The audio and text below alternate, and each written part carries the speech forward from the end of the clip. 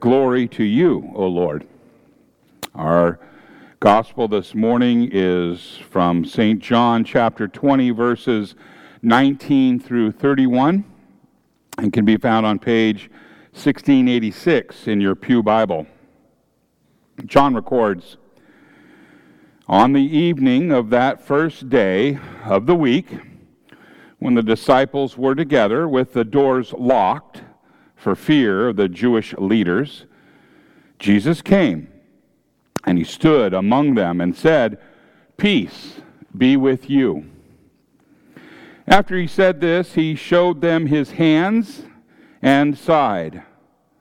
The disciples were overjoyed when they saw the Lord. And again, Jesus said, 'Peace be with you. As the Father has sent me, I am sending you.' And with that, he breathed on them, and he said, 'Receive the Holy Spirit. If you forgive anyone's sins, their sins are forgiven. If you do not forgive them, they are not forgiven.' Now Thomas, also known as Didymus, one of the 12, was not with the disciples when Jesus came. So the other disciples, they told him, 'We have seen the Lord.' But he said to them, 'Unless I see the nail marks in his hands and put my finger where the nails were and put my hand into his side, I will not believe.'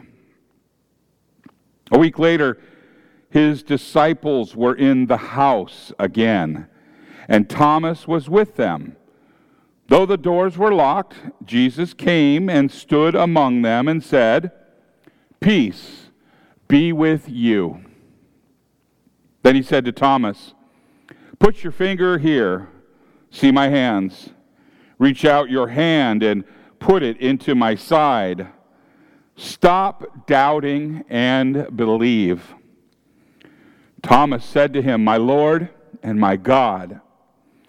And then Jesus told him, 'Because you have seen me, you have believed. Blessed are those who have not seen and yet have believed.' Jesus performed many other signs in the presence of his disciples, which are not recorded in this book. But these are written that you may believe that Jesus is the Messiah, the Son of God, and that by believing you may have life in his name. This is the gospel of the Lord. Praise to you, O Christ. You may be seated.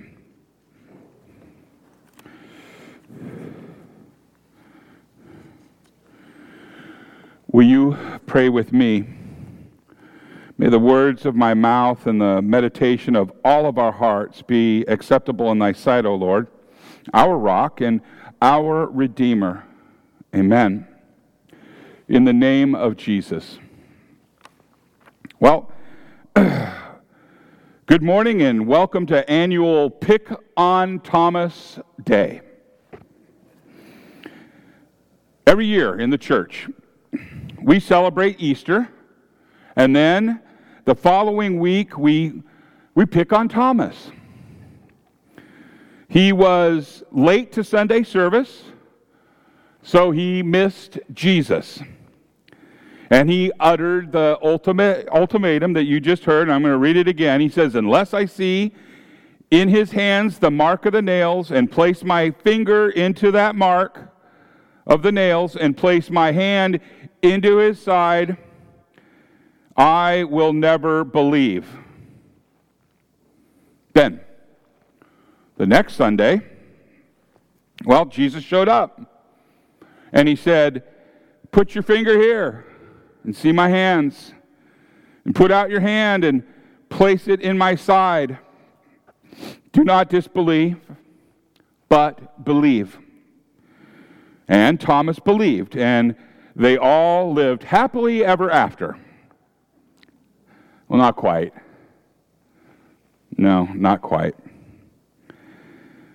The skepticism of all of the disciples is one of the things that contributes to the credibility of the Easter accounts in the Gospels. Before Jesus revealed himself to the disciples, none of them believed, not one. Luke, the evangelist, records in Luke 24, verses 9 through 11, he said, "Returning from the tomb, they told all these things to the 11 and to all the rest. Now it was Mary Magdalene and Joanna and Mary, the mother of James, and the other women with them who told these things to the apostles. But these words seemed to them an idle tale, and they did not believe them." Notice that it says the apostles, all of them. And they thought that the witness of the women was an idle tale. Foolishness. This is not the way that stories usually went at that time. There are people who insist that the account of the resurrection is made up. But the entire style of the account of the resurrection doesn't hold to any style of other religious literature at the time. If the disciples were making these stories up out of their own imaginations, we would expect the story to go anything but the way we just read. It would go something like this.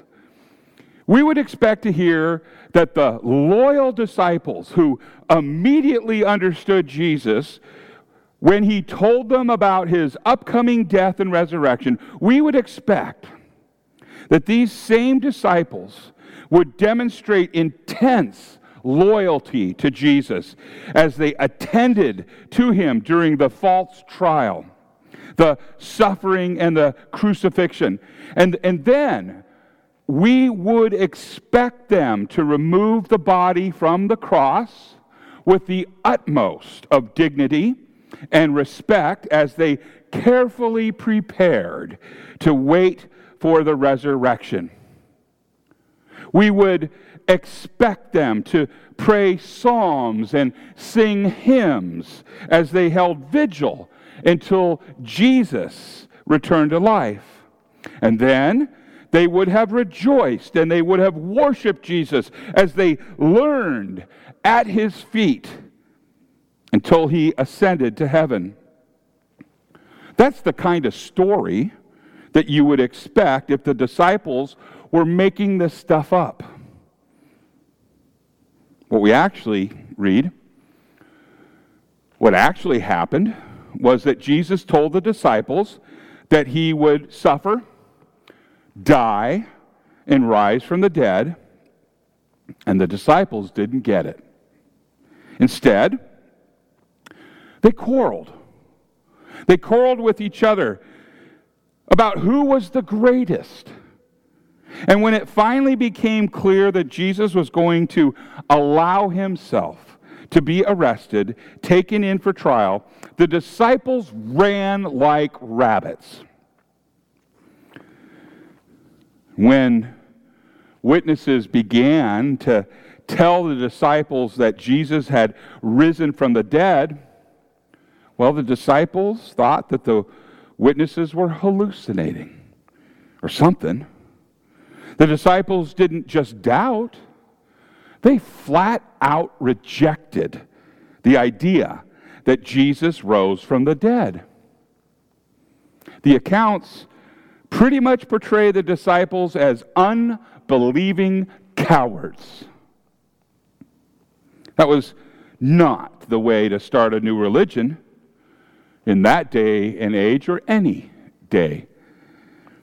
And the truth of the matter is this, that while Jesus lay in the tomb, the disciples were unbelievers. They were pagans. They were lost in unbelief and sin. They weren't just doubting. They were unbelieving. And unbelief is the way that all people begin this life. The rite of baptism says the Word of God teaches that we are all conceived and born sinful and are under the same power of the devil until Christ claims us as his own. We would be lost forever unless delivered from sin, death, and everlasting condemnation. The psalmist writes this in Psalm 51:5.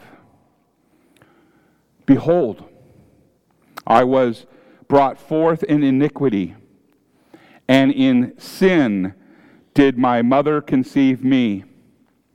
But the Father of all mercy and grace has sent his Son, Jesus Christ, who atoned for the sin of the whole world, that whoever believes in him should not perish but have eternal life. This is the reason it is so important to hear the words of Jesus in today's gospel. Jesus came and stood among them. He came and stood among them, and he said, "Peace be with you." And here are the disciples that are hiding behind locked doors. They're afraid. They're disheartened. They are unbelieving.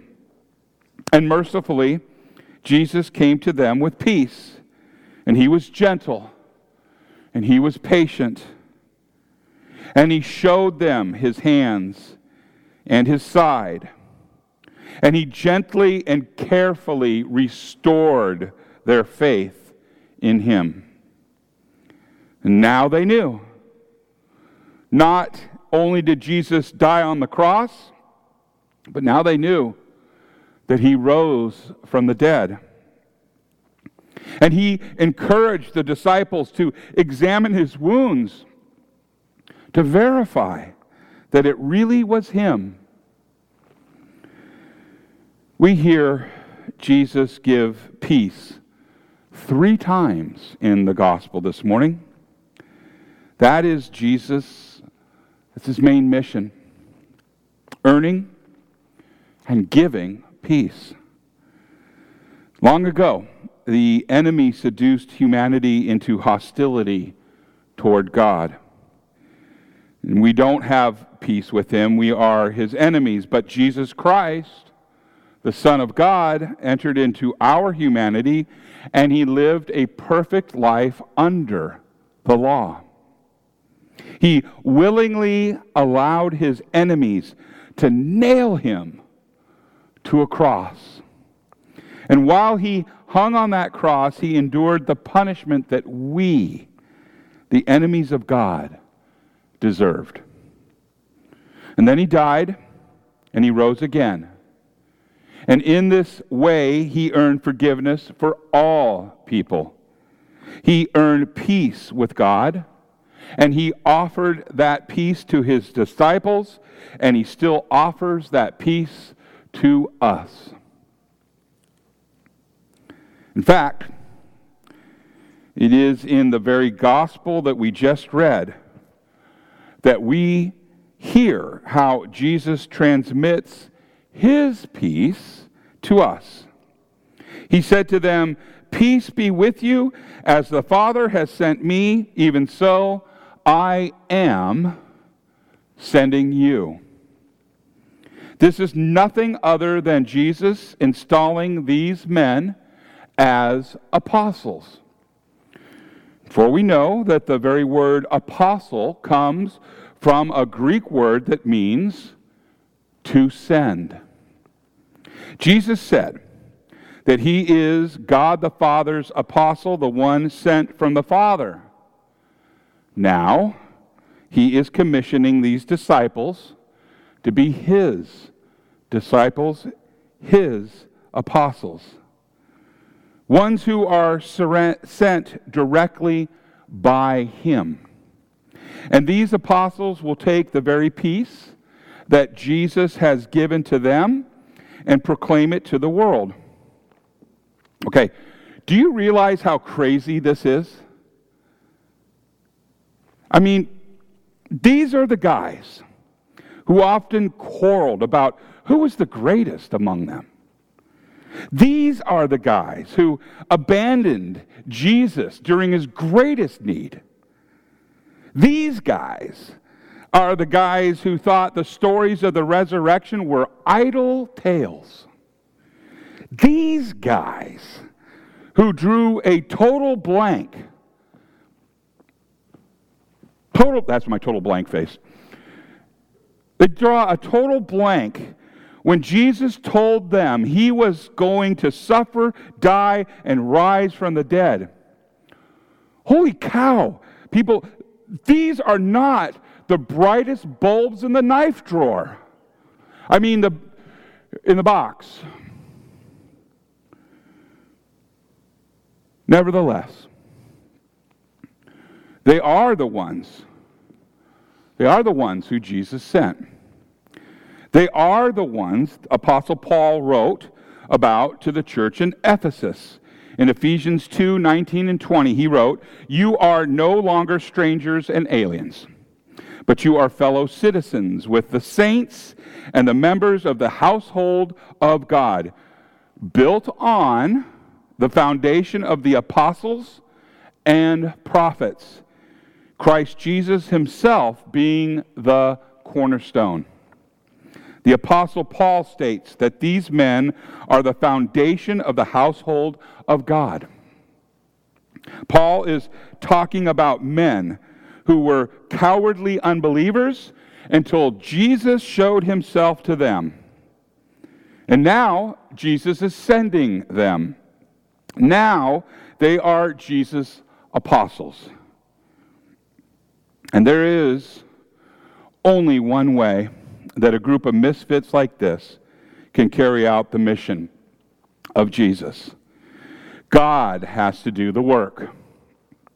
It has to be God working through these men that makes them the sent ones. They are like God's people of old who often came to battle ready to fight, only to discover that God had already won the battle. They really thought that they were coming as soldiers, but they only ended up being witnesses to the victory God won for them. And Jesus also gave them a special authority. We talked about this in our men's group yesterday. He breathed on them, and he said to them, "Receive the Holy Spirit. If you forgive the sins of any, they are forgiven them. If you withhold forgiveness from any, it is withheld." And he gave these men the authority to administer the very forgiveness of sins that Jesus earned on the cross. The very forgiveness of sins that gives us peace with God. Now, we read about the work God did through these apostles in the first reading this morning. Ed read it from Acts 5. He read, when they had called in the apostles, they beat them and charged them not to speak in the name of Jesus, and then they let them go. And then they left the presence of the council rejoicing. They were rejoicing that they were counted worthy to suffer dishonor for the name. And every day in the temple and from house to house, they did not cease teaching and preaching that Christ is Jesus. And on Easter morning, they were cowardly unbelievers. But later, they rejoiced at the suffering that they received in the name of Jesus. Only God can work a change like that. Now, the apostles, they have long since died. But they still teach us, for we have their teachings in the written form in the New Testament. Their writings still tell us that Jesus saved us from sin with his perfect life and his sacrificial death. And their writings still tell us that we have God's promise of resurrection because Jesus did not remain in the tomb. He rose to immortal life, ascended into heaven. And their writings? Well, their writings continue the work that Jesus gave them when he called them to be his sent one, his apostles. The apostles have died, but the office of holy ministry continues. Jesus still sends his men to proclaim peace to the world. And the Holy Spirit worked through the apostles to establish congregations of believers in many, many places. And as the Holy Spirit established these congregations, he also established the office of the holy ministry as the Holy Spirit inspired the Apostle Paul to write this. Ephesians 4, verses 11 through 12, Paul writes this: Christ gave the apostles, the prophets, the evangelists, the pastors, and teachers to equip the saints for the work of ministry, for building up the body of Christ. Once again, today's gospel demonstrates the overwhelming generosity of God's mercy. Jesus showed himself to a group of unbelieving cowards. He gave God's peace to them. He commissioned them to be his apostles, his sent ones. He breathed the Holy Spirit into them. He gave them the authority to administer the very forgiveness that he earned for them all and for all people on the cross. These men deserved none of this, but they received it all by God's grace as a gift. And God continues to work in grace and in mercy today. At birth, every one of us is a selfish enemy of God. And despite this, the Father of all mercy and grace has sent his Son, Jesus Christ, who atoned for the sin of the whole world, that whoever believes in him shall not perish, but have eternal life. And Jesus gives his peace to us. And the Holy Spirit still works in us by the power of the very word. The power of the very word that Jesus sent his apostles to proclaim. And pastors still administer the very forgiveness of Jesus Christ as they say, as you're called and ordained servant of Christ, and by his authority, I therefore declare to you the entire forgiveness of all of your sins in the name of the Father and of the Son and of the Holy Spirit. Amen. And in all these ways and more, Jesus still comes to us, and he says this: peace be with you. In the name of Jesus. Amen.